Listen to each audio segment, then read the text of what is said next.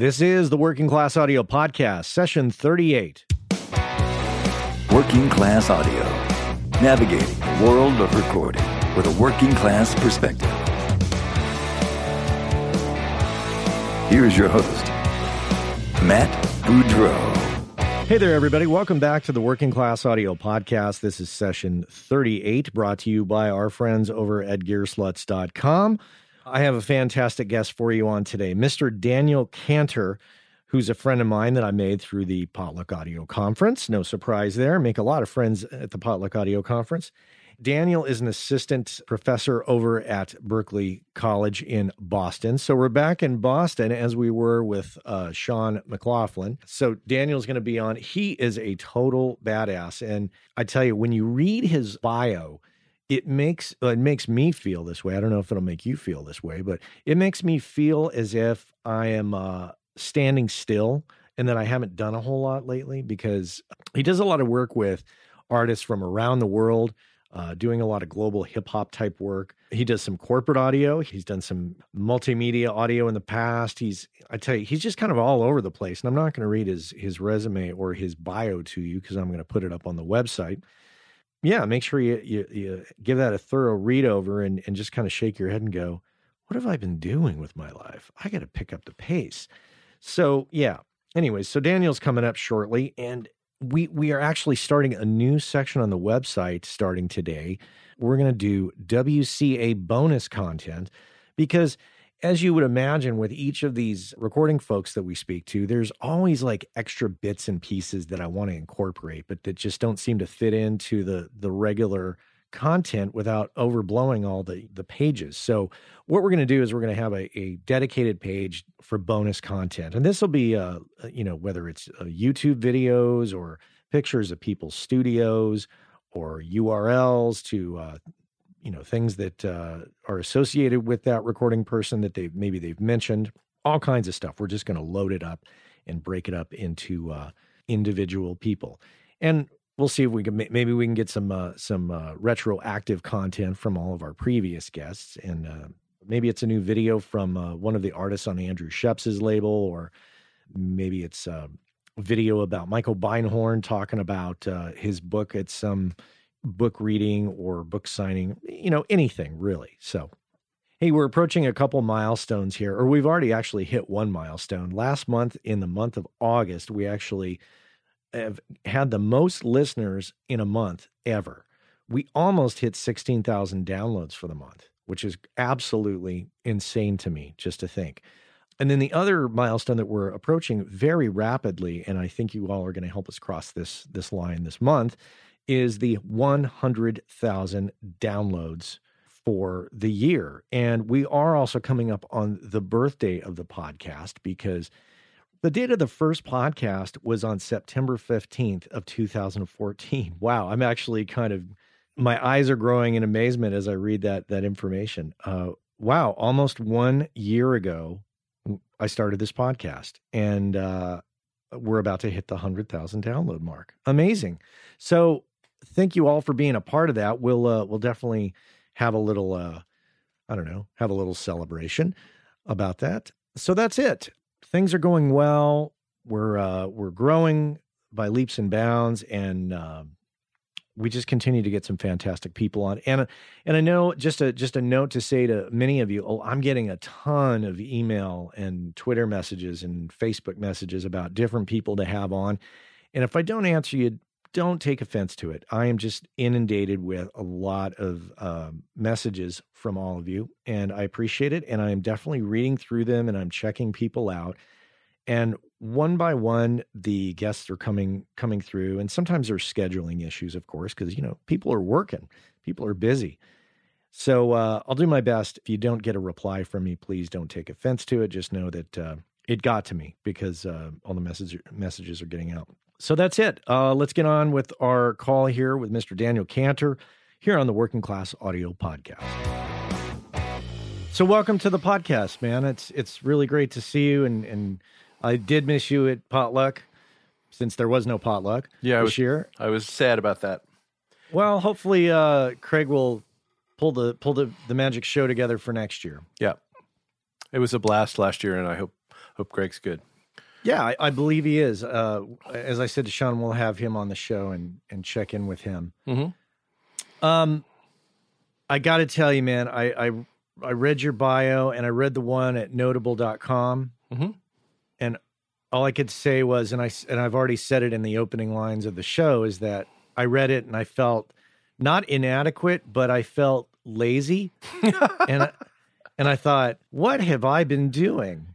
And I reached that conclusion because I know that you're a family guy and you have kids, and yet you have quite a large and varied bio and background. It's not just, yes, you worked at a studio and you worked with a bunch of rock and roll acts. You get around to corporate audio, hip hop, and not just hip hop, but global.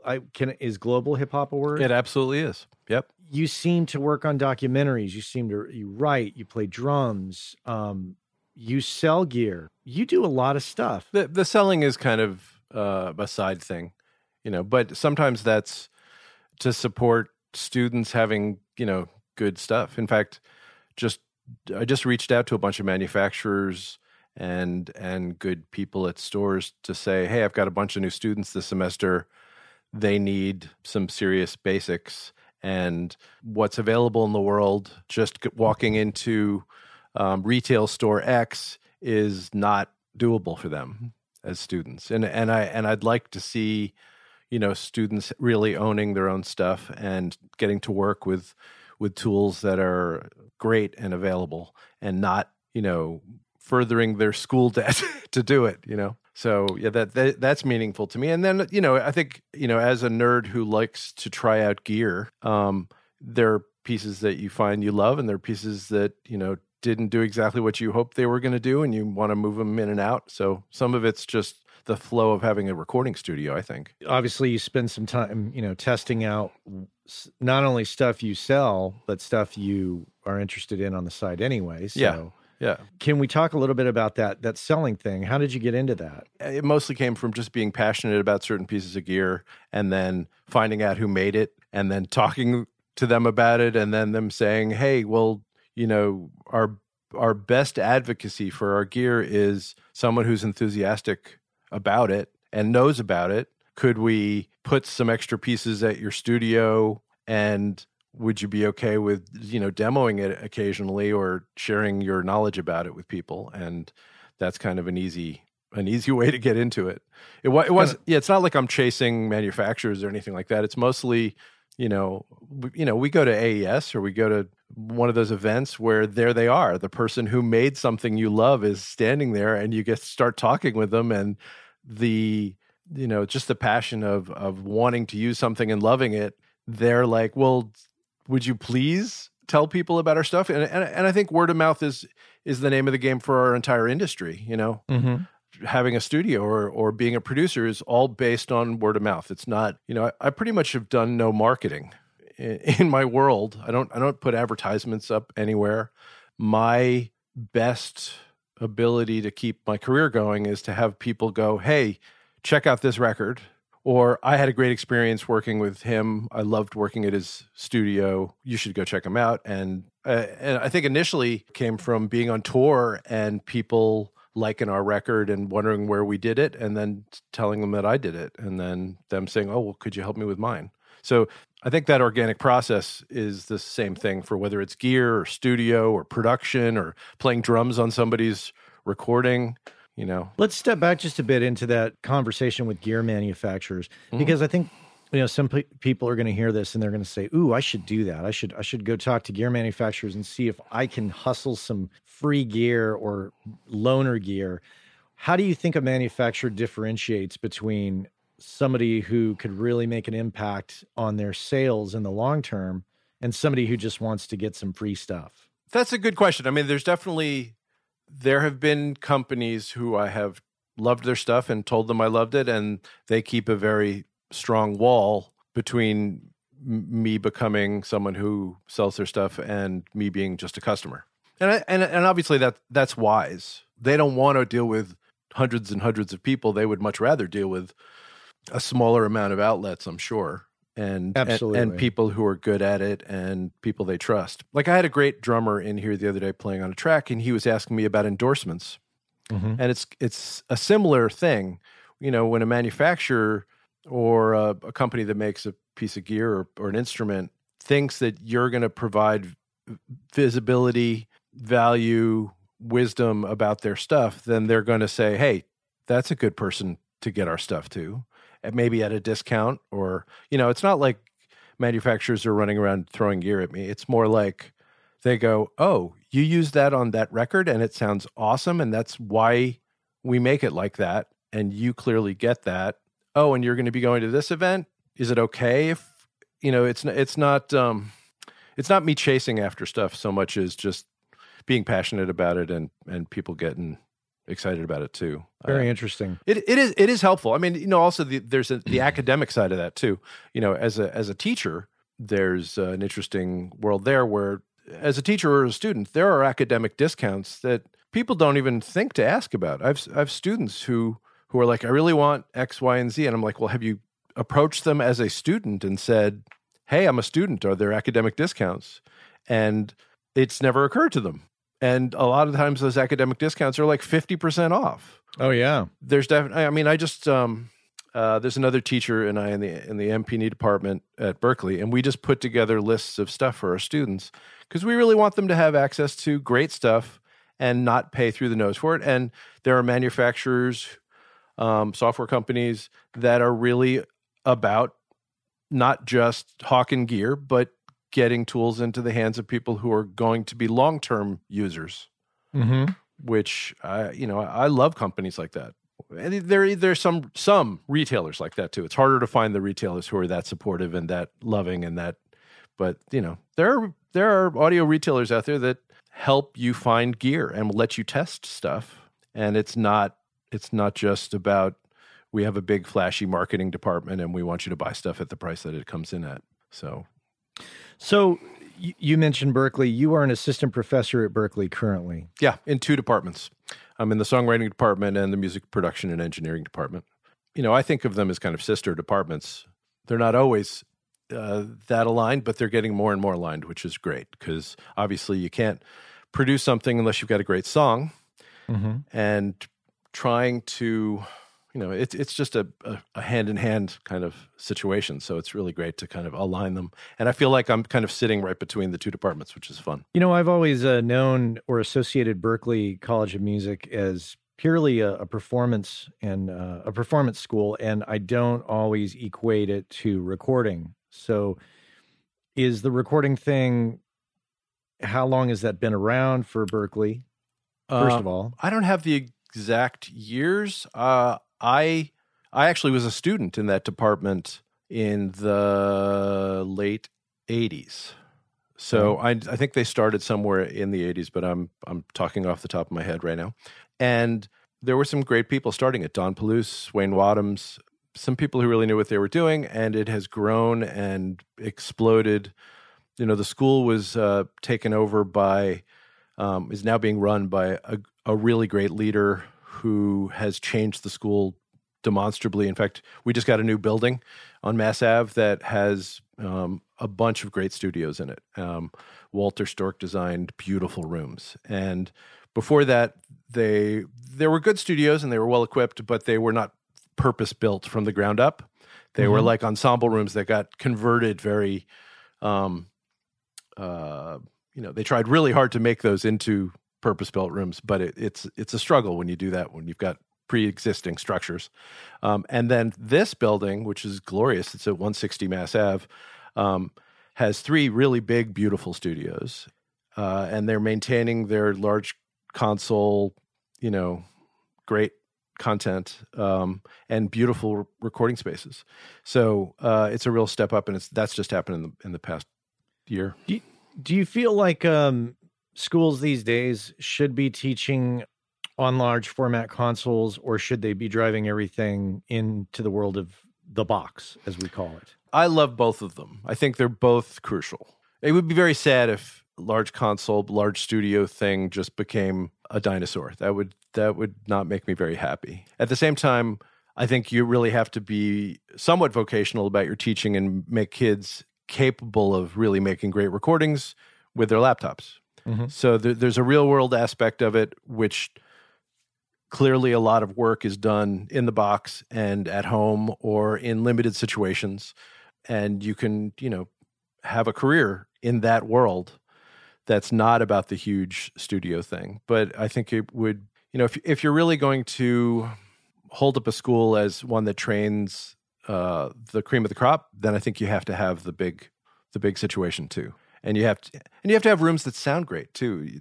To teach kids about trying to mix in headphones, I think is a problem.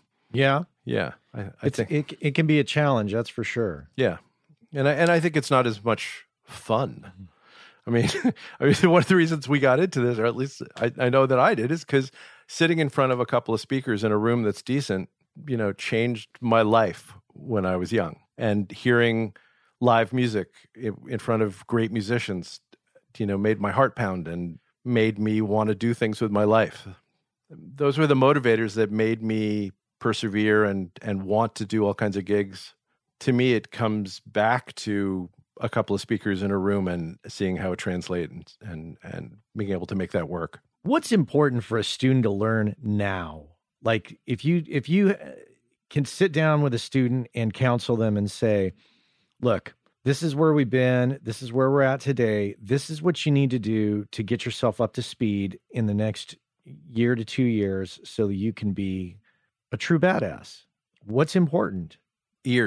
Training your ears so you can know what's going on. I think that it all comes down to that. I think, even the process that I went through haphazardly early on, I think proved great for me, which was I was playing drums on people's recordings. I was going to studios. I was really obsessive about tuning my drums so they were great sounding, and I'd play my heart out, and then I'd go to the other side of the glass, and I'd be like, why does my snare drum sound like that when it sounded really nice in the other room? And I'd work so hard to get it there, and I would be kind of crushed and indignant and curious, like, what happened? What was the translation process that, and then I'd go, then actually at that point, there were still audiophile stores around, which, there still are. There was one in New York that I made friends with the owner called The Listening Room. And they had glorious speakers and vinyl recordings of fantastic music. And they would let me hang out and listen. And so my training really came from just listening and loving to listen to records and going, how did they get that? What's, at that point it was much harder to get information. You were looking at the back of liner notes and trying to figure out how they did stuff, and you'd ask people.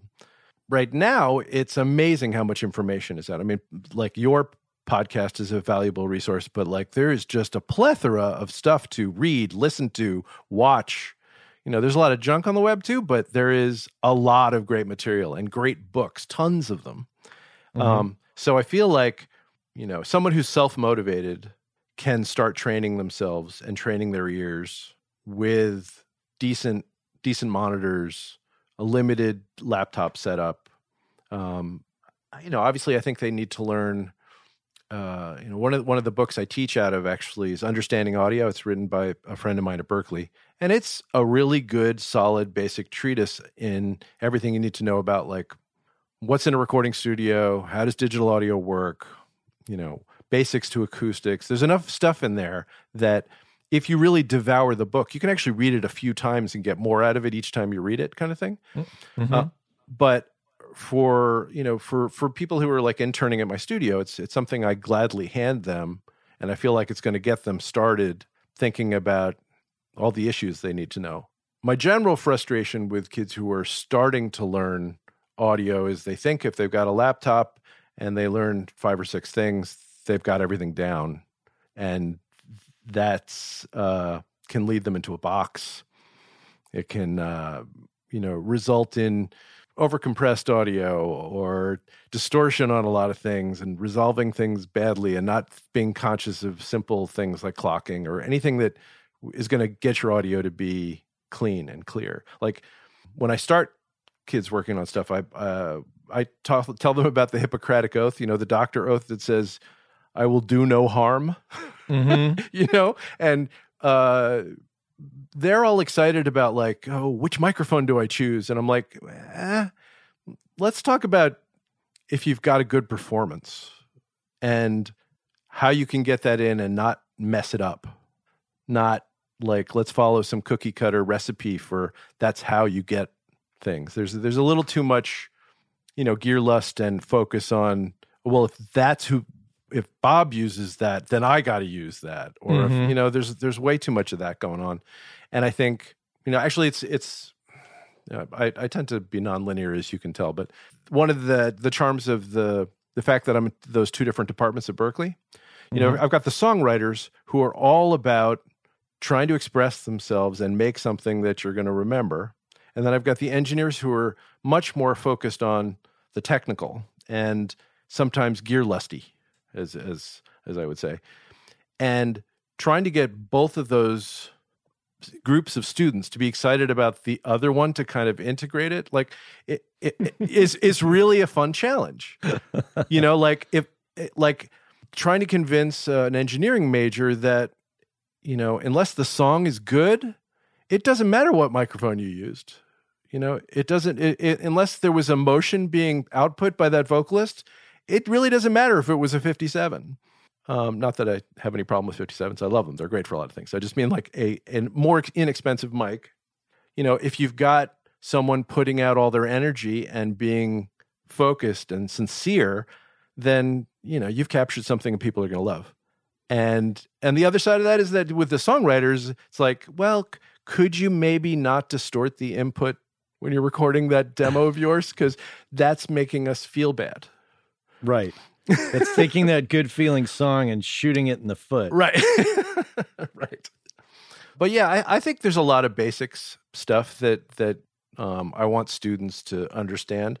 One of them that I'm very into is just measuring their rooms and figuring out how bad their monitoring system or the room is to their monitoring system. I think I have to really stand up on the desk and scream that the room can change their monitors more than changing monitors. That's a good point. And I feel like that they're like, huh? I'm like, if you move your monitor a foot in any direction, it changes the sound of your monitor as much as, if not more sometimes, than changing the monitor to a different brand. So I'll give my little pitch about SonarWorks here shortly, because you've provided an excellent opportunity to talk about something I'm super passionate about with this topic.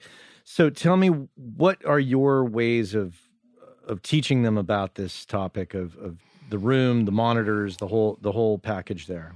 One is to be sitting in a room with some speakers and turn on a frequency that is clearly excited by a room issue, and then have them wander around. And actually, sometimes if they have iPhones, I'll get a decibelmeter on everybody's phones, and they will actually compare the volume in different places in the room. And we'll have one frequency, but in different places in the room, they're up by 8 decibels or down by 12 decibels, or, it's extraordinary. And I'm like, well, every room has this capability. And if you're not figuring out where you're listening and how you're listening and what kind of response you're getting, you're just shooting yourself in the foot right off the get-go. The other one is, I'll say, if you're going to record drums, which we both are passionate about, if the bass drum is a big low frequency, it's a huge wave.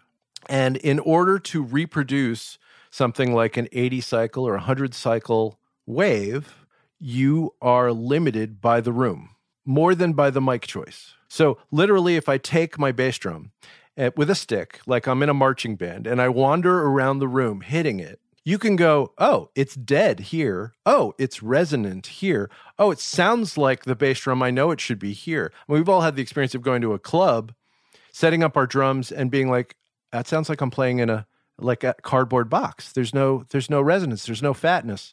And then you don't change the tuning of the drums. You bring them to another place and you're like, oh my God, it's glorious in here. So just within a room, there are places that a bass drum's going to work or not work. And it's not always the center pretty stuff where the platform was built. Hopefully it is. But I've walked into rooms where, the assumption was, let's do drums there in one place in the room. And I'll hit my bass drum there and be like, let me try some other places. Let's step back inside the control room for a second. How do you get them to resolve these issues that may exist? Because we all know that students are 9.9 times out of 10 in a acoustically challenged situation for monitoring. Right. And which drives a lot of them into headphones. Yeah. Yep. I'm actually, the one thing I've been holding out on is buying a pair of in-ear monitors. I've been kind of looking at different brands and thinking about getting something, because I've heard from some engineer buddies that they like that better than the standard headphones. And so I've been looking into, do you use those? Or you? I've never used those. I'm curious if that's going to improve things or not, but I like the idea that you've got a multi-driver system that's in your ear canal that's shaped for your ear canal. But until I try it, I'll let you know. Obviously, surrounding yourself with tools you trust is got to be a big part of it. But the very first thing is like, I don't start in the control room for that situation. I start with the bass drum in the room and go, wait, it doesn't sound like it blossoms. I don't feel that warmth from that bass drum. And that's going to be the one that is most affected by room modes. And so I can think about what is absorbent or I want to say kind of balanced stereo-wise for high-end things by turning around in a room, but I can't control that low-frequency thing unless I'm actually playing the room with my bass drum, I think. So I definitely start at the source there. Then in the control room, reference monitoring is absolutely the key for me. It's like you need to have a set of recordings that and anytime you go anywhere, you can put those on and go, oh, wow. Why does that hi-hat sound more aggressive? I mean, even on a more basic level, you need to be able to put up that recording and go, hey, your monitors are switched left and right, or hey, I've got a phase problem. I mean, I've gone to professional studios and somebody was screwing around with an amplifier just before I got there and they're wrong. I went to an extremely expensive studio in New York that I won't mention, but had so much low-end hype that when I was recording a hi-hat track and I had the drummer just play his hi-hat into a 451, which is a bright toppy microphone, the whole thing was like, tsh, tsh, tsh. And I was like, no, just play the hi-hat. And he hit it again. Tsh, tsh, tsh. And I was like, let me come in there. And I went into the room and he played it again. And it was like, tss, tss, tss. I was like, holy crap. So I went back. What is going on? Yeah, I was like, well, so the whole low end had been hyped for, clients who wanted that, and made me kind of ignore that while I was tracking and pretend I didn't hear all that, because I knew it was, I put in one of my mixes at that point and went, oh, it's the room, it's the monitoring. So starting with recordings that you can put in, whether it be for headphones or for monitors, and listening and going, oh yeah, I know what's going on here. Oh, that's different. That low end is scooped off or hyped in this frequency, or my imaging is weird. Why is that? Like knowing something that you can come back to and play again and go, oh, is one of the keys, I think. Are you familiar with Sonarworks? No. This is a company that makes two pieces of software that work in tandem. So there's a nice graphic user interface that you put the software in your computer, you take a measurement mic like the one that they sell or one that you can supply yourself, and it goes through sine sweeps and little blips and blops, and it helps you come up with a read on your room, and it can calculate the distance between your monitors, calculate the distance from, you to your monitors. And then it can also find what is the frequency readout of your room. And once it does that, it comes up with a correction that then is inserted into a plugin that sits on the back end of, say, your Pro Tools session, for example. that you monitor through it. You don't print through it, but Sure. you just put it on the back end. And I've had some great success with it. I'm very pleased with it. At first, I was a little like, I don't know about this. And after several, shootings of the room and test mixes and mixes to clients, I was like, oh my God, this is it. I love this. That's great. I've tried a few things like that, and I have done those type of tweaks to my room. Yeah. In a more permanent way and not in a kind of software-driven kind of way. But I've used the ARC system. I've heard about, yeah. Which I think is based on the technology that is also found in a lot of like modern day receivers. There are Pioneer and Onkyo and a bunch of other people are using a system that does it for stereos. First time I heard about this, I was I went to the Meta Alliance seminar in New York, and it was totally a blast. And a bunch of my heroes were there, and I was like a kid in a toy store. But Frank Filippetti was demoing this multi-channel system that could measure, and then it was an actual physical interface. And the software that was, and they stopped making it. It was too expensive, and there weren't that many people buying it. But the people who made the software went and sold it to a number of people, and some of it's just like in home stereo stuff now. It's called the Odyssey system. Okay. He was talking about, going to Carly Simon's house in the Hamptons, I think, and setting up a room and mixing for her there. And he said he couldn't have done it if he didn't have that software to adjust the room for him, because he couldn't make heads or tails of the room otherwise. And so I think that's going to be a part and parcel of our moving forward. But I think that has to happen after you make your room the best it can be. Yeah, it's not to be a complete substitute for doing a little bit of work with acoustic treatments and trying to clean up the room, but it definitely, I see it as, you already see it in systems from the major manufacturers. Yeah, I think there's KRK has I think it's the Ergo system and JBL, the ARC system. Yeah, so I have a pair of the Genelecs that self-measures. The thing that I learned by doing it a bunch, and I also use FuzzMeasure. FuzzMeasure is a great tool for doing room measurement and doing decay plots, so you can see what's resonating in a room. I've also used SpectraFu to do transfer functions. So I would much rather use those tools on the front end and go, okay, what am I dealing with here? What's wrong with my room? Can I fix it acoustically and get the lion's share of the process done by being smart about my acoustics, and then getting the last little parts of it with the adjustments. Now, so for a little while, I was really, I have a funny shaped room. I have a vaulted ceiling, turn of the last century house, like 1895. I opened up the ceiling in my third floor where my control room is, and it goes to a peak. And, I put tube traps in the top of the ridge. I've got reel traps around the edges of the room where the floor meets the walls. I've done a bunch of work to it, but until I started actually like looking at the way the room behaves and measuring it and then moving a speaker or moving an absorber, I felt like I was partially blind. Just the experience of putting up a transfer function, so in real time, anything you do to the room, you see the change in the frequencies. That was mind-blowing to me. Like for years, I was, I grew up in the world of, audiophile people when I was in high school, and they were tweaking rooms, and there were guys who were really good at it and guys who weren't, but there was no measurement going on. It was all like talented ear people going, yeah, we need some low frequency. We've got a low frequency buildup over there. We're going to, and they could look at rooms and they would know stuff. There's still some people around like that. But with the measurement tools, it was amazing to be able to look at it and then move an absorber and go, look, wow, the mid-range came right up when I moved this panel. So tell me what the software is that you use to do that.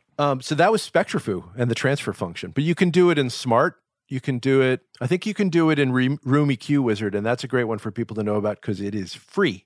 Yep. It's a little less pretty in terms of the GUI, but free. You can't argue with free. And for my students who've never taken a look at their rooms, it's a great way to get started. And then if you use what does the program you're talking about give you detailed analysis of what it's doing? Yeah, it'll show you, here's what your EQ of your room looks like before we've done anything. And then here's the changes we're making, which, it's a mirrored result. And here now is the flat response. And if you listen to some like reference music through it and turn it on and off, you're like, oh my God, how did I ever live without that? Right. But so a lot of these companies that do that they tell you they're doing something, they show you what they're doing, and then they apply that graphically to what was there first, but they don't actually measure again. So you're assuming that whatever you've done to it is having the effect of neutralizing whatever, but you're not actually measuring again. So the way I've been doing it more recently is to actually, so for one, like with Genelex, who make a very potent set of speakers that do this. I've been using the 8260s. It's an amazing self-analyzing, doing it for you kind of system. I wanted to go in and change more stuff, and they give you some graphic ability to go do that, and you can actually type in numbers. They don't give you quite as many EQ points as I would like, not as many bands. So what I found myself doing was wanting to make those choices myself and get a digital interface that I didn't hear the EQ, and making those choices to please myself. So I think there's a really interesting balance when you get it right, where you've got analytically, you've tried to flatten it out, but also when you hear the music you love, you still get that like emotional response. And so usually I know when I'm tweaking the room, when I listen to a song that I've always loved, I'll get that emotional response again. I'll get that spine tingling, ooh, yeah, and I'll hear something I didn't necessarily hear before, or it'll just bring me back to a time when I first heard the song or whatever. So there's a balance between I'm going to fix everything and how does it make me feel, and can I work in this environment? But also with some of these systems, especially with SonarWorks, I've discovered that, different placements are yielding different results. And different placements of the microphone or different placements of speakers? No, different placement of the speakers. Oh, yeah. In the room is huge. Moving speakers is huge. I think sweet spots in rooms for speakers is like getting new speakers. And I've measured it. I mean, if you measure it well, and you look at the plots, you'll be like, oh my God, there's a dip there that's 8 or 10 dB at a frequency you don't want to dip at, or where the crossover is working for that speaker doesn't work in that room. So a weak spot in the room might trigger a weak spot, or not a weak spot, but the fault of that speaker, So I think measurement is crucial, even for newbies. I think being able to look at, the decay plots, to look at the frequency response, move something 6 inches, and get that basic relationship between you and the speakers. It's the whole game, I think. Yeah, it's kind of, if you don't do that, you're kind of like driving a car that is like frosted over. Yeah. Yeah. And you could relate to that. Or dragging an anchor or something. Yeah. It's yeah, there's something really difficult. I mean, it's so much more fun to be in a room where you actually agree with what is coming back to you. Yeah. And even if you're a newbie, if you can hear what's going on, I think as your mind as all the neurons are connecting, as the knowledge comes in, if you can hear what's going on, it makes it so much easier than if you're being like, well, I think I'm hearing this, but as it turns out, you're not. You're hearing the room effect. Yeah. Phase cancel or do whatever to the audio. Our perception is active. If you want to hear more hi-hat, you absolutely can without touching a knob. You can tell your brain to go, I want to hear more of that aggressive frequency. I mean, we've all had the experience of reaching for a knob, turning it, and going, oh yeah, that's better. And then realize, oh wait, I'm touching the wrong knob. So we're vulnerable. We're very human when it comes to perception. And I always tell my students, we're volume stupid. We're like, oh, that's 2 dB louder. I like it. We're really easily swayed by things that make it hard for us to do our job. It's very hard to step back and see the forest for the trees. We go in and out, and being able to recognize that, I think, is crucial to be able to say, I'm too in it right now. I got to pull out. Mm-hmm. I got to step back. Yeah. I got to walk around the block and come back. So many kids listen for too long in headphones at loud volumes, and their high end is going down and down and down, or their volume perception is being injured. That's another thing that I definitely am passionate about when I meet students. I had a very early experience when I was playing drums at a gig, and one of my earplugs popped out, and I had to I played the rest of this very loud rock set with one earplug in and one earplug out. And ouch! I got off stage because the plug dropped through a rafters down into someplace I couldn't grab it. And I got off and I pulled out the other one, and the difference in my hearing was like 2 to 1. It was so dramatically horrible. I was, I had like a little anxiety attack. I called a doctor friend immediately, and he was like, "Yep, you had a threshold drop, probably listening at 110 decibels for half hour with one ear, and 90 with the other, or 85, and one ear went way down, and it won't return for a few hours. Hopefully, it will return. And every time you listen to really loud music, you're doing that." I was like, every time. He's like, yeah, your ears compensate in stereo, like they both come down evenly, so you don't know you're going through that. And so, imagine ill-trained kids cranking up in obnoxious earbuds, slamming their ears, and their hearing going down and down, and their high end getting curved off, and they're making all kinds of good decisions, then coming back at that recording the next day and being like, oh my God, it's going to take my head off. So, even our human perception changes at such an intense level that if they're not respectful of their hearing, they're going to make horrible decisions too. I like working on mixes or making mix changes in the morning time. Mm-hmm. When you're fresh? When I'm fresh. Uh-huh. So, yeah. Hey, so I want to address some other things, and I know that you don't have all the time in the world. So you do a wide variety of things, and your bio will be on the website. You do a lot of different kinds of music. You do a lot of different types of audio work. Mm-hmm. What I'm curious about, because you strike me as one who has their shit together.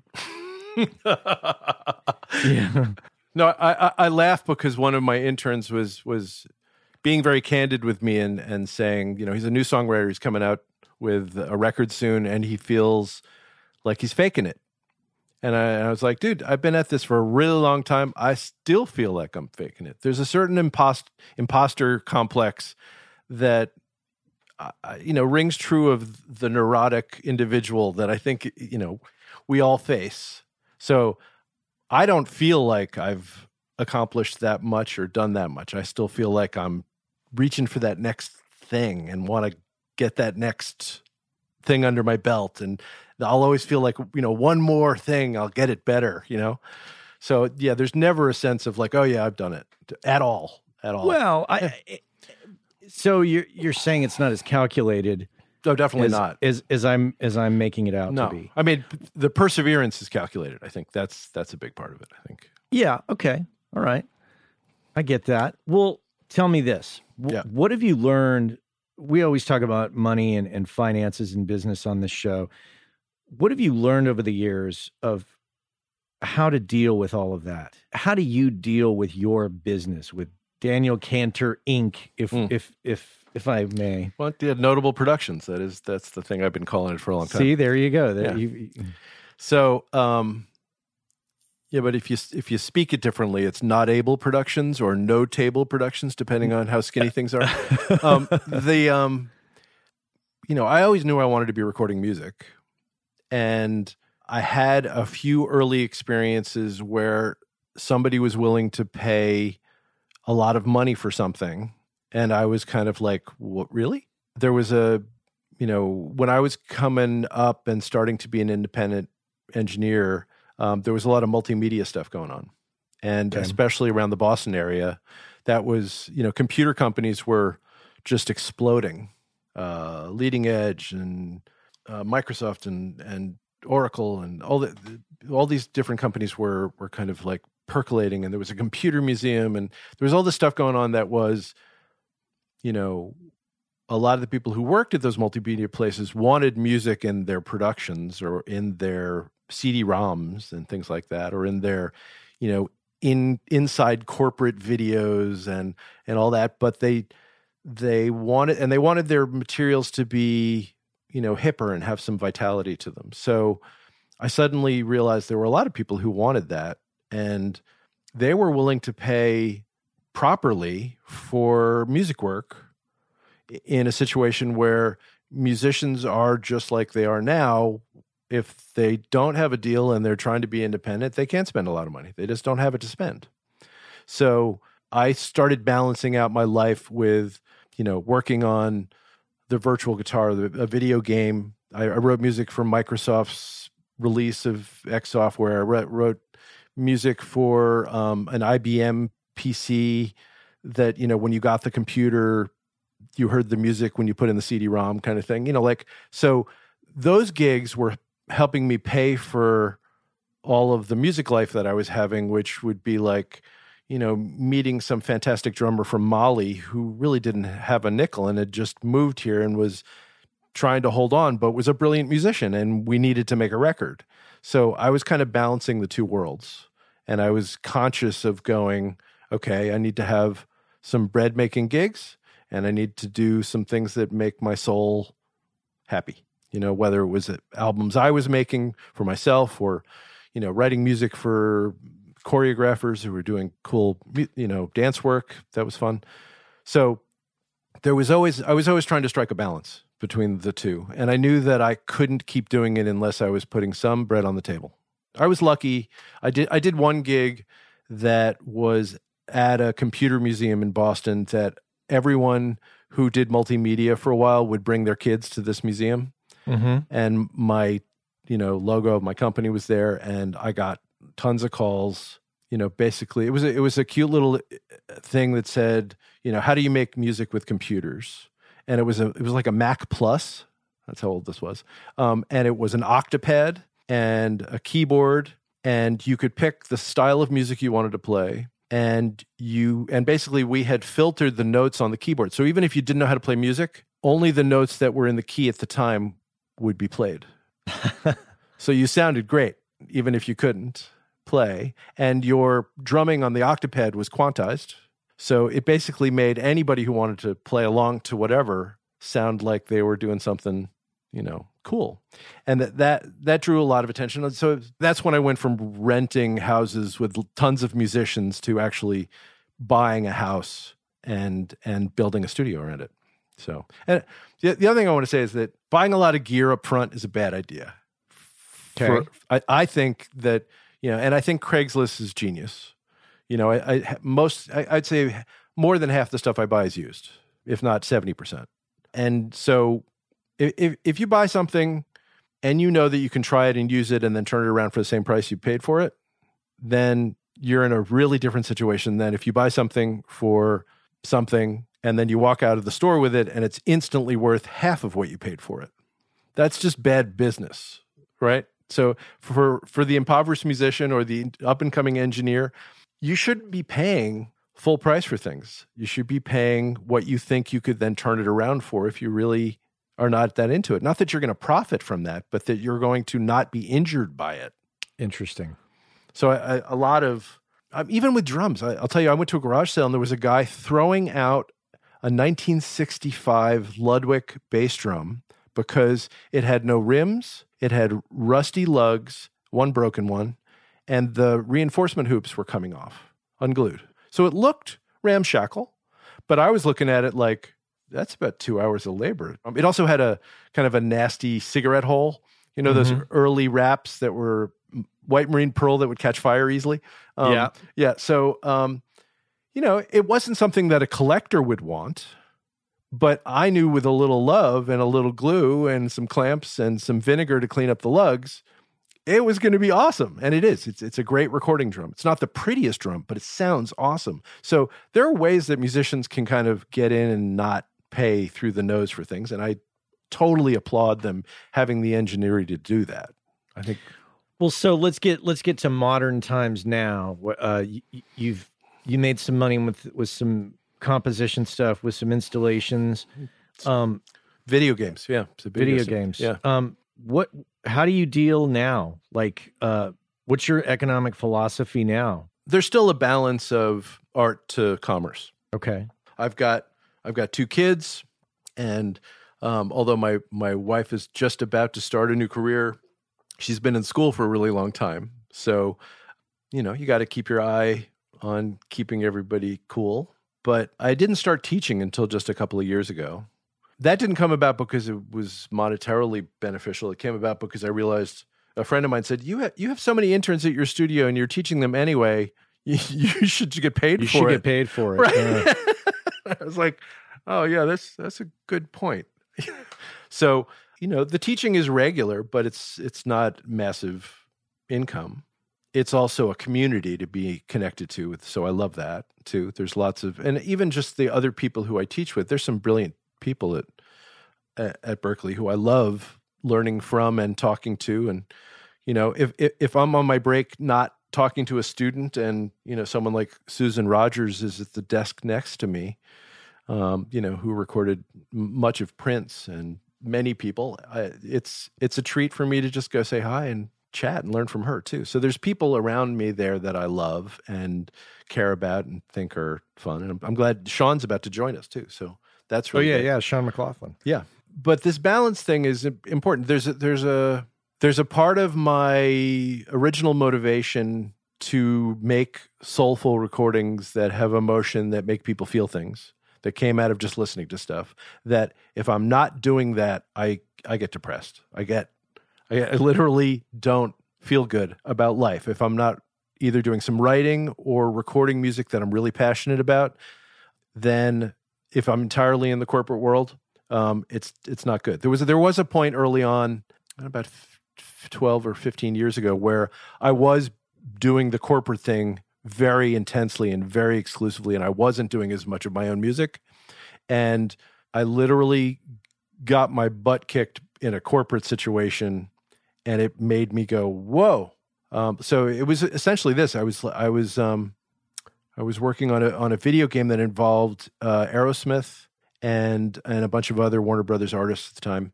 And a new owner took over the video game company that I was working for. And basically I was writing some of the music that Aerosmith played in the video game. And I was playing with them and making blues tunes and stuff for the game. So I had copyrights, and he basically decided it looked better to the world if my copyrights weren't on the game. So it didn't look like I had written the music. It looked like Aerosmith had written the music.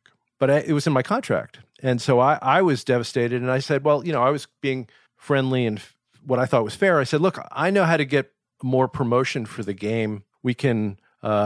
I could write articles for like Mix Magazine and Tape Op and talk about this process we're going through because it's unique. There's nobody doing exactly what we're doing with these old songs and making new versions of them with parts that you can play and all that. This was before Guitar Hero and all that. This was kind of the prototype game of that sort. It's called the Virtual Guitar. Anyway, so he said, no, I just took over the company. I think we're paying you too much, and I don't really care about your copyrights. And I was like, mouth open, like, what happened to the nice company I was dealing with that I helped, be creative with? And I went to some business people who were wiser than me, and they said, Dan, that's corporate. That's just corporate behavior. Don't take it personally. And I was like, wait, music is personal to me. And I went, okay, I'm leaving. I'm not doing your gig anymore. And I basically made a little record with some friends, and we got a small deal and went on tour. And then I was happy again. Wow. So it was like, I felt vindicated because I had made this, record of somewhat of corporate frustration and like just personal expression. And other people went, yeah, that's great. Let's put you guys on the road. So when I did that, I went, okay, now I realize that I can't do that 100% of the time. I can't be in that world 100% of the time. I won't feel good. And so now it's a better balance now. It's a challenging world, I will say. I will not name names because I don't want to ruffle some serious feathers here, but I was in a situation where, I don't really work in the corporate world. And I did a gig where I was working in the corporate world for a short period of time. And there was a bit of a mix-up with some personnel. And I came to the person in charge and said, I've made a mistake here and we need to make sure we have this other person involved. And this was on an audio related thing. And he said, okay, no problem. And he ended up stabbing me in the back, this person in charge, and telling the person in question a complete lie that really challenged my friendship with this person who I knew outside of this situation. Mm. And I had to defend myself and say, this is what this guy said is a total lie. It's a total fabrication, and it did not go down like that. It went like this, and I'm telling you as my friend that this is what happened, and I'm not bullshitting you. And I tell you, I walked away from that situation. I was like, if I ever work in a corporate situation again, I am totally going to watch my back like that. Yeah. You've got to be very careful. Yeah. No, one of my closest friends and partners has recently gone from some of this like socially conscious work to a corporate production job. Mm-hmm. And, he was blown away by the change in attitude when it went from being, okay, we're all about this political situation. We're all trying to support these artists. We're all trying to make something great for these people, to here's the bottom line. Here's our deadline. And, and then the people around it who were trying to scrape their way to the top. It was a totally different culture. And he was blown away. So you have to be really careful to figure out what kind of environment you're working in. And it can be very, very different. I mean, it's not unlike stepping into a band situation. You can be in a band situation where everyone respects each other and communicates well. And then you can be in a band situation, and I've compared it to marriages too. It's like there can be really positive, supportive, friendly, communicative situations. And then there can be really not good communication situations where people are not thinking about the group dynamic and how to communicate. So, don't you feel like sometimes you're playing psychologist when you're being a producer? Yeah, absolutely. And you're negotiating people's fears, people's anxieties. You're trying to get people to be at their most expressive, and who knows what's walking in with them on their shoulders. I'll tell you something that I'll share with you that I shared with another friend the other day. They were asking me about producing, and I told them flat out, I just said, look, at my age at this point, I feel like I've made some grievous mistakes as far as allowing my name to be, or wanting my name to be associated as a producer on certain records. And the reason is I don't think I really was producing in the way that I wished I could have been. And and I'm not going to blame anybody, but decisions were made on certain records in the past where I look back and I go, I shouldn't have let that happen. Right. I should have, if I was producing, I should have made sure that, quality control was being maintained at all times. And some things got away from me. So now when I produce a project, I really take it seriously, and I let the artist know that I take it very seriously. So more often than not, now I'm more in a recording engineer mixer role with just a few opinions shy of being a producer. More often than not, than I am being a producer. I'm going to tell you, the next project I put my name on as a producer, I am really going to put my heart and soul into it as much as I possibly can. Yeah.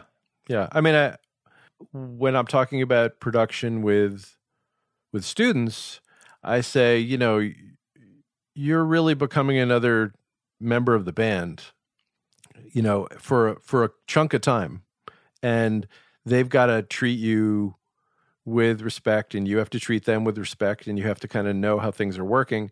And you also have to be able to throw in and say, that's not going to work at times. You have to do it judiciously, but you have to put your foot down when you know it's wrong.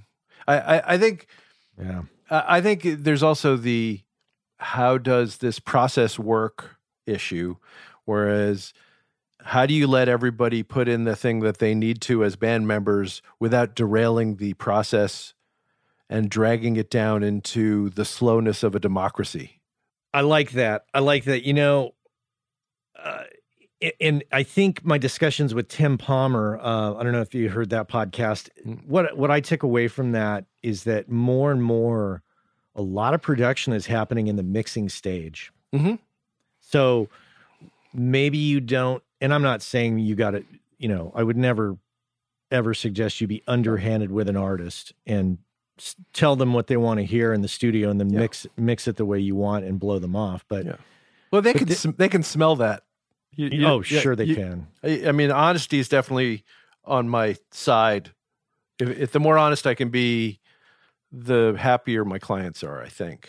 Well, and I also think that if something goes down in tracking that you don't think is the way it should happen, but it can be altered in mixing, sometimes making that alteration in mixing and approaching the person in question, let's say it's a drummer or whatever, a singer, you can come back at them with some distance and say, look, I know that you had this issue that was really important to you, and I tried something that I'd like you to hear, and present it to him that way. That way you're honest. You are able to execute your idea and show them, this is what it sounds like. This is what I was thinking. And a couple things might happen. I think that they may go, oh yeah. Whatever you want to do. I'm not that passionate about it anymore. Or, cooler heads will have prevailed by the time the mix rolls around, and they may hear and go, or they may, what? Yeah. That's great. Okay, cool. Let's go with that. They may hate it. I like it when they say, you can do that. That's a possible result of what we just did. Like that's an interesting one. That relationship is a fascinating one and really fun and challenging and can sometimes be harder than the technical stuff. You deal with a lot of artists and musicians from around the world, if I'm correct. In your roles in producing in those situations, I can only imagine that language barrier, maybe not language barrier, because maybe many people speak English. There are all kinds of barriers. I mean, I do a lot of political music. So there's language, there's culture, there's race, I've been in situations where even religion comes into play, where there's distrust for differences of one type or another. Happily, most of the music I'm working on is really positive message stuff. So everybody ends up, being family and wanting the best for the baby.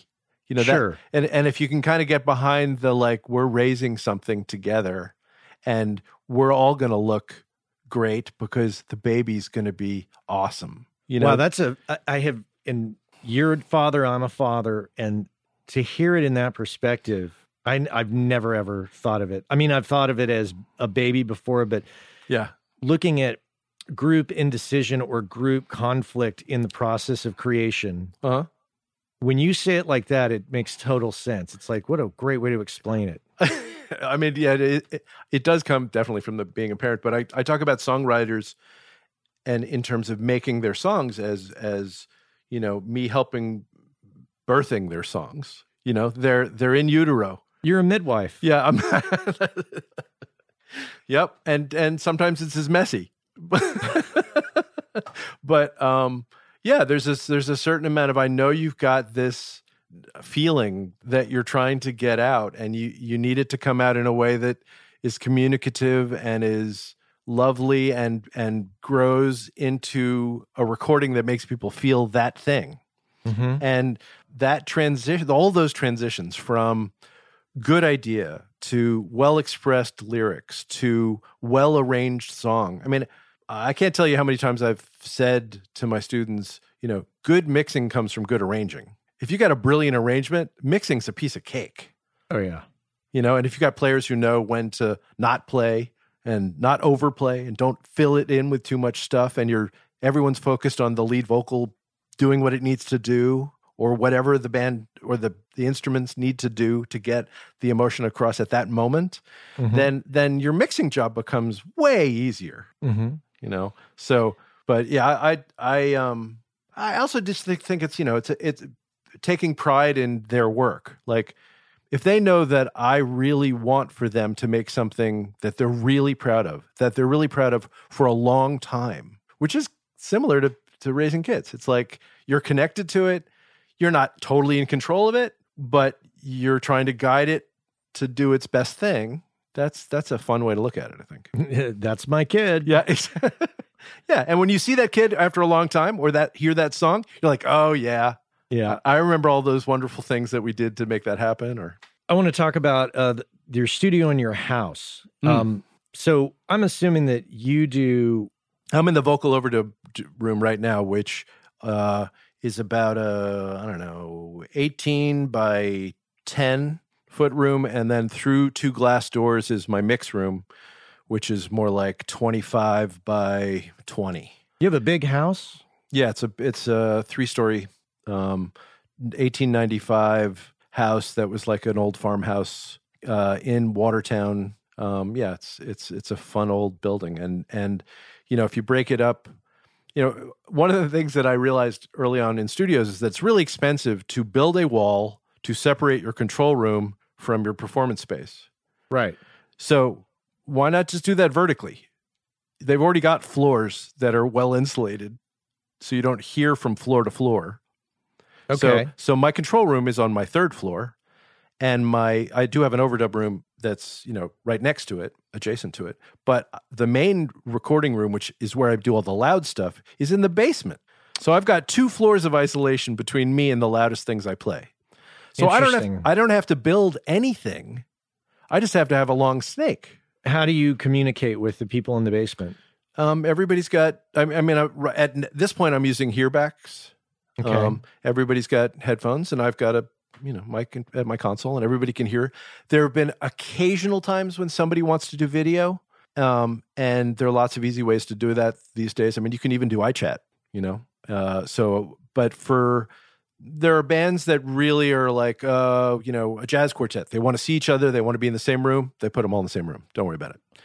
But there's the huge room in the basement that has, I made the ceiling not parallel to the ground. I left the concrete raw, which is a natural diffuser, all along the walls. I put in a wall to isolate a heating system that wasn't parallel to any other wall. Yeah. So there's lots of space, and then there's an isolation booth I have a bass amp that's always on, that's isolated, that I can always get a bass amp sound even if I've got a DI somewhere else in the house. I've got basically a guitar amp room that's down there that's isolated from the other room. I'm using some old ATA cases to be guitar amp isolators, so they can be in the same room with the people playing, and you don't hear those bleed into the drums. And then on the 1st floor, there's a normal living space for my family, and in the living room, which has wood floors, is a nice Yamaha Grand. So I have an 8-channel snake that's in the ground, which you don't see unless you move a chair. And I can mic up that room for acoustic recordings, classical recordings, or just piano. And then you go up to the next floor, which is mostly the bedrooms of my family. And then the 3rd floor has my control room and another overdub room. So there's, about 5 or 6 recording spaces, and I can have 10 or 11 people playing their hearts out, and my family can still be having dinner. How do you incorporate your studio business life and people coming and going into the studio with your family? Is that a hard balance? Well, so there are a few things going on. For my wife is Japanese, and so we're raising our kids bilingually. Mm-hmm. And I'm working with Senegalese artists and Malian artists and Dominican artists and people from this year. We had an Iraqi rapper and a Syrian rapper and, people from all over the world. And I am absolutely sure that exposing my kids to people from all around the world and of all different cultures is one of the best things I could do for them. Oh, yeah. Yeah. And my daughter, by the time she was 5, she was like, "Hey, Daddy, can we do one of those recordings where I sing the part over and over again so I get it right and we cut it together?" And I'm like, "You bet, babe." So they're in the studio. They're seeing through the glass people performing. We lost our dogs a couple of years ago, but initially our dogs were like at the foot of people singing and playing music. And the kitchen, which is in the middle of all this, is often the place where band meetings happen. The espresso machine is constantly going. And if parents of the artists want to come in and make homemade food for everybody during the session, I'm like, come on in.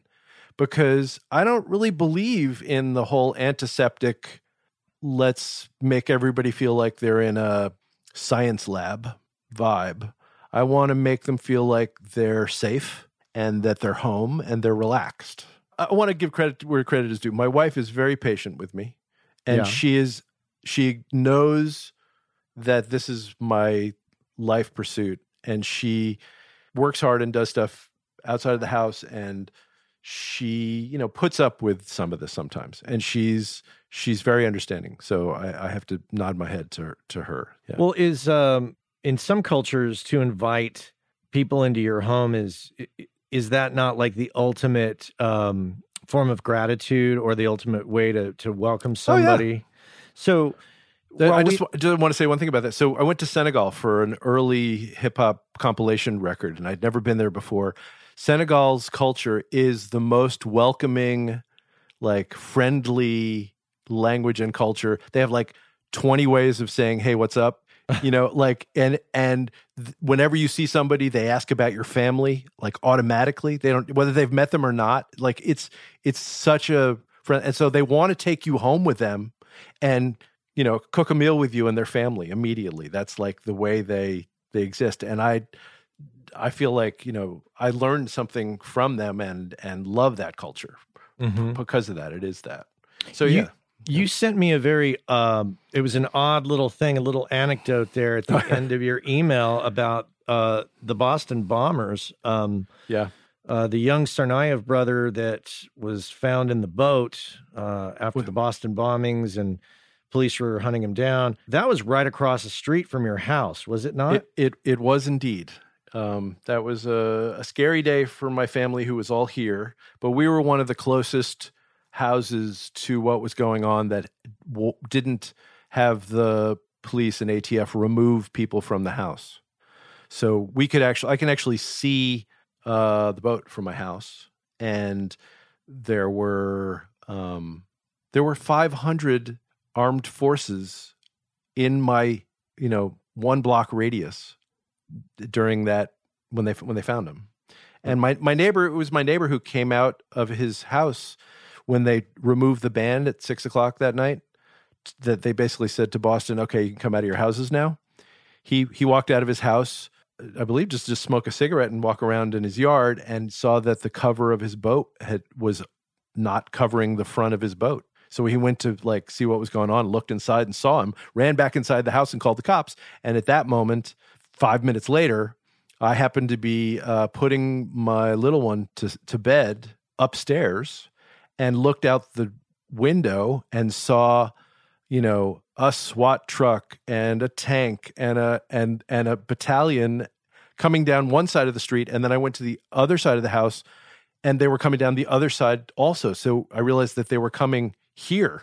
It wasn't like they were going somewhere. It was like, oh my gosh. And I told my wife and kids to go down into the basement, which is, really well protected.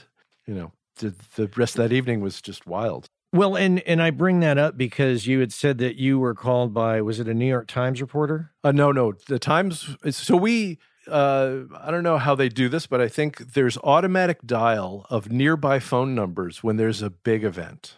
Oh. And I think that my studio GPS wise, was right where, like, according to Google, my studio is actually 100 yards down the street, which is funny. But it happens to be right where the boat was. So people were calling my studio with the idea that we were right there. And we were essentially right there, but we were down the street. Diagonally one house over, basically. And automatic phone calls from every major newspaper in the world started happening at like 6:15. So I could not put the phone down without lifting it up, without it ringing, to be another newspaper. So it was like Le Monde, the Tel Aviv, London Times. Like, it was just like, whoa.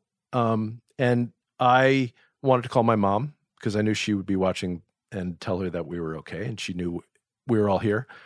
And got a nice telephone call actually from somebody on NPR who had, actually had our band on All Things Considered.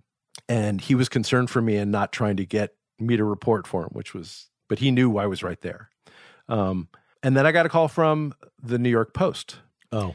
And they, I don't know if you remember, they had the wrong guy on the cover the day before. They accused the wrong person and put them on the cover of the New York Post as being one of the people who had caused the bombing. I don't recall that, actually. Yeah, it was pretty horrible. They ruined some people's lives by putting them front and center on the cover. And the guy had the nerve to look up my business and realize that I work with people from all over the world, and specifically some Muslim rappers. And he was like, he said nothing. He didn't say hello. He didn't say I'm blah, blah, blah. He just said, I'm calling from the New York Post. We think that the bomber was trying to get to your house because he's interested in Muslim rap or wanted to do some tracking. And I'm Asshole. like, yeah, that was, I was like, first off, fuck you. And second off, weren't you the guys who put the wrong guy on the cover yesterday? Click, So I was like, really? That's how you do news? That you accuse first and ask later? Like, what's the... Yeah, that's not news. Yeah. So that was kind of... That is fascinating. But it's interesting, yeah. Just, do you ever get any, beyond that call from the New York Post, do you ever get any pushback from anybody that you deal with for dealing with other cultures, other religions? No. I mean, especially from the kind of stuff that we're making. I mean, so I was really fortunate last year. Berkeley gave me a grant to bring global hip hop to Berkeley because not as many people have heard of it as there should, but the hip hop around the world is an amazing thing. Things like Public Enemy spread like wildfire around the world.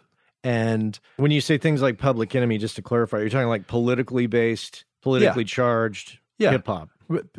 Speaking to truth hip hop. Okay.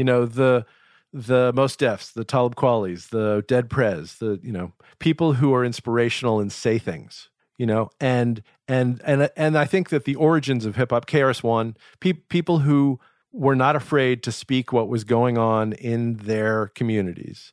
I just spoke at a thing about Straight Outta Compton. When that movie came out, a friend of mine who has a politically active church group said, hey, well, let's get a panel together and bring a bunch of students to go see this movie and talk about it. So he got the NAACP to get like 30 students, and this church brought a bunch of students, and the theater donated the tickets, and Liz Walker, who's a local anchor, who's a reverend now, and Bill Banfield, who's another faculty member at Berkeley. We all came together in DJ Nomadics to talk about, violence in America, especially police on Black kids, is just the most heart-wrenching thing. We like to think that the civil rights made a huge change in our world, and there are places where it hasn't. And talking about it for us is crucial. What I've found is that hip-hop across the world is like, a friend of mine said, the hip-hop is the CNN of Africa. If something needs to be told about what's going on in a very honest way that's not filtered through governments or biased news agencies or whatever. It's being said in hip hop. And so I think of global hip hop as like the folk movement of the 60s. It's this beautiful place where people from all over the world, and I mean all over the world, are speaking their mind about crucial things going on in their countries. And so when I got wind of this, probably around 2000, I got really excited about it and went to different places and connected with different people who are speaking truth to power in remote places all over the world. And it's beautiful and it's heartfelt and it's meaningful. And, you know, I love the music for social change aspect of music in general anyway. I'm not, you know, I don't think all music needs to be preachy. I think there's a place for fun and a place for expression and personal expression, but there's also a place for, you know, truth. And so I just fell in love with all these people who are making this music all over the world and started recording that. And those people are not hostile. They're trying to be about inclusivity and even exposure and humility and humor. There are people who are in a position to kind of expose what's going on, and they use music, whether it be through humor or through forthrightness. You know, it's an amazing thing. So just to be a part of those people's process of is just a treat for me. You know, that's a blast. So yeah, no, I don't.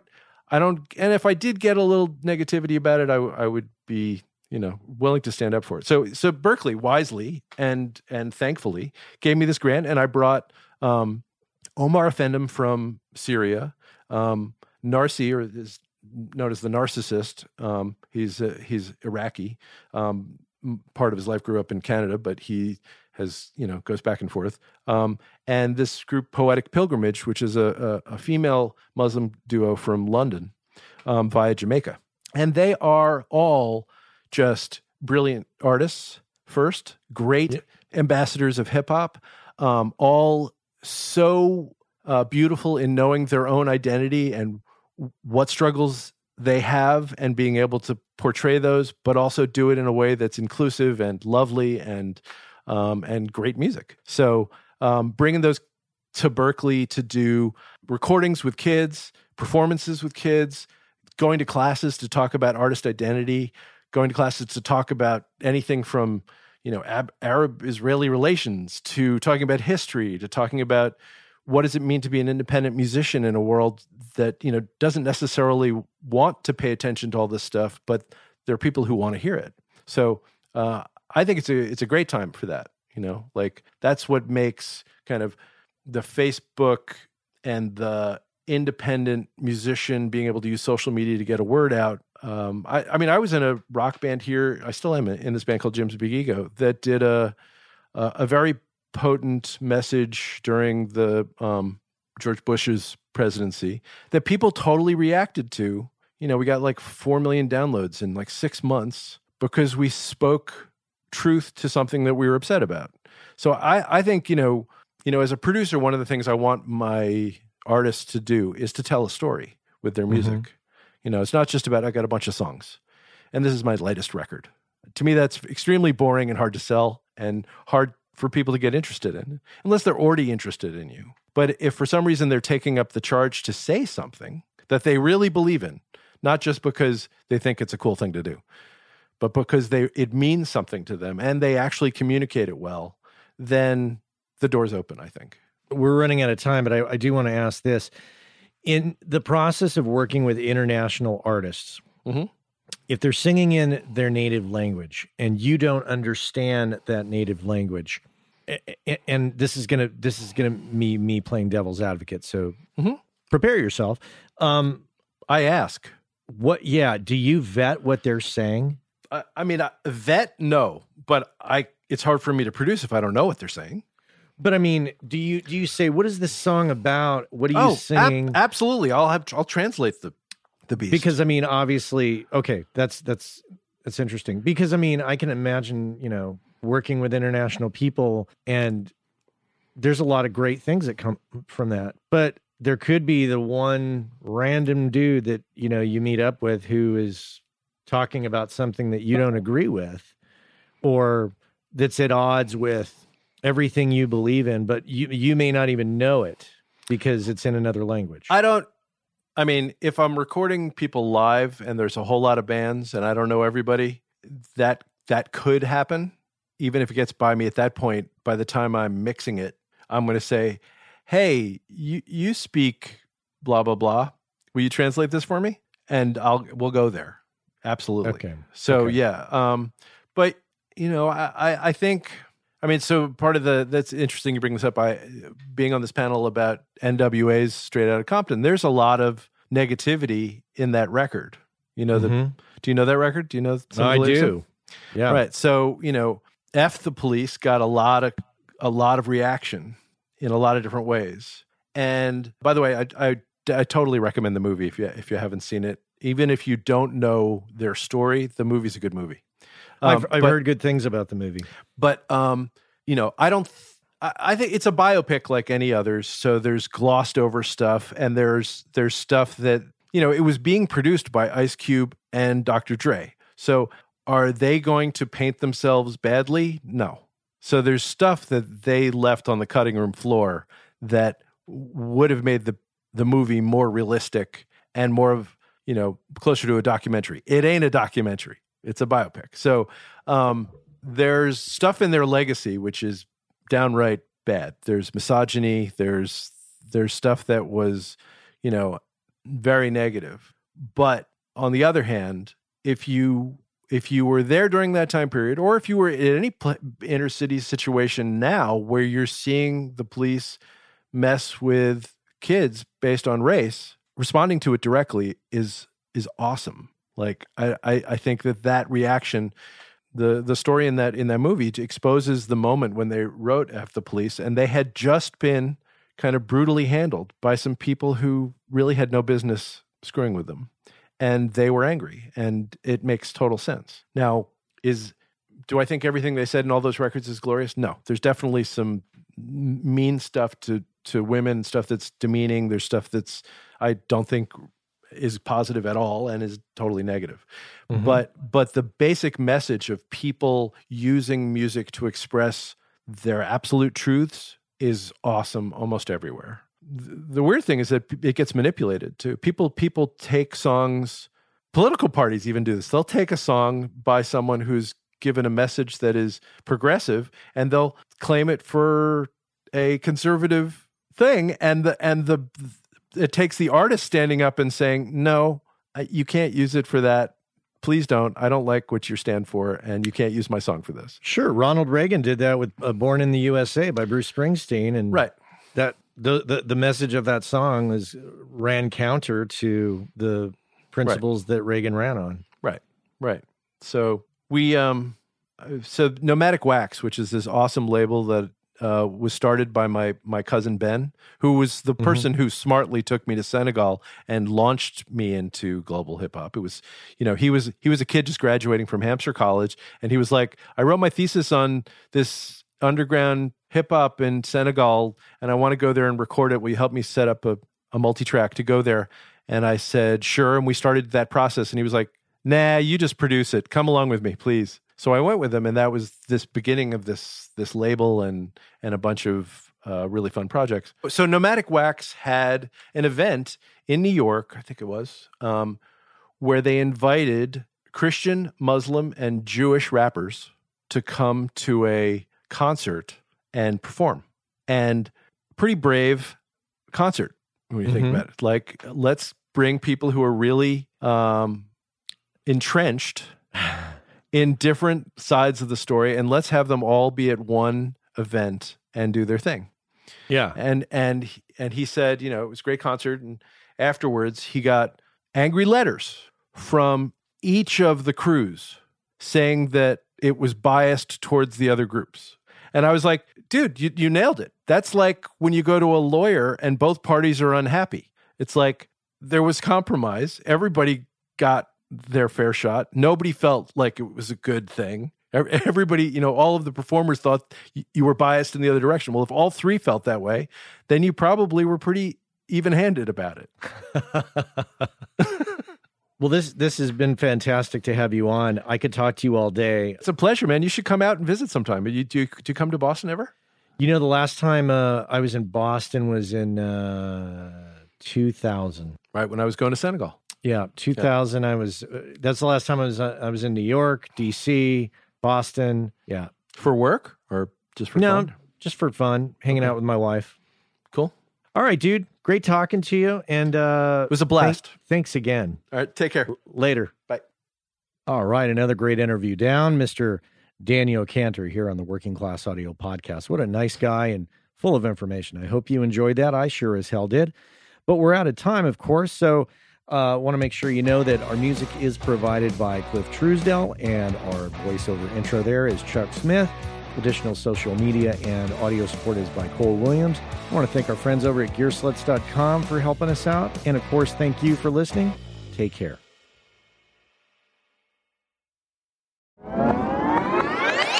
Hey, I know many of you are aware of this, but for those of you that aren't aware, Working Class Audio sponsors the forum over at gearspace.com called Audio Life. And quite simply put, it's a place where audio professionals can go to talk with other audio professionals about things other than audio gear, including life hacks, work-life balance, health and hearing loss. You know, if you want to talk with other audio professionals who can identify with what your lifestyle is like and how it relates to things going on in the world outside of audio, this is a great place to go and check out. So head on over to gearspace.com, check out Audio Life. Many of the same topics that we discuss here on the show on gearspace.com. So check that out.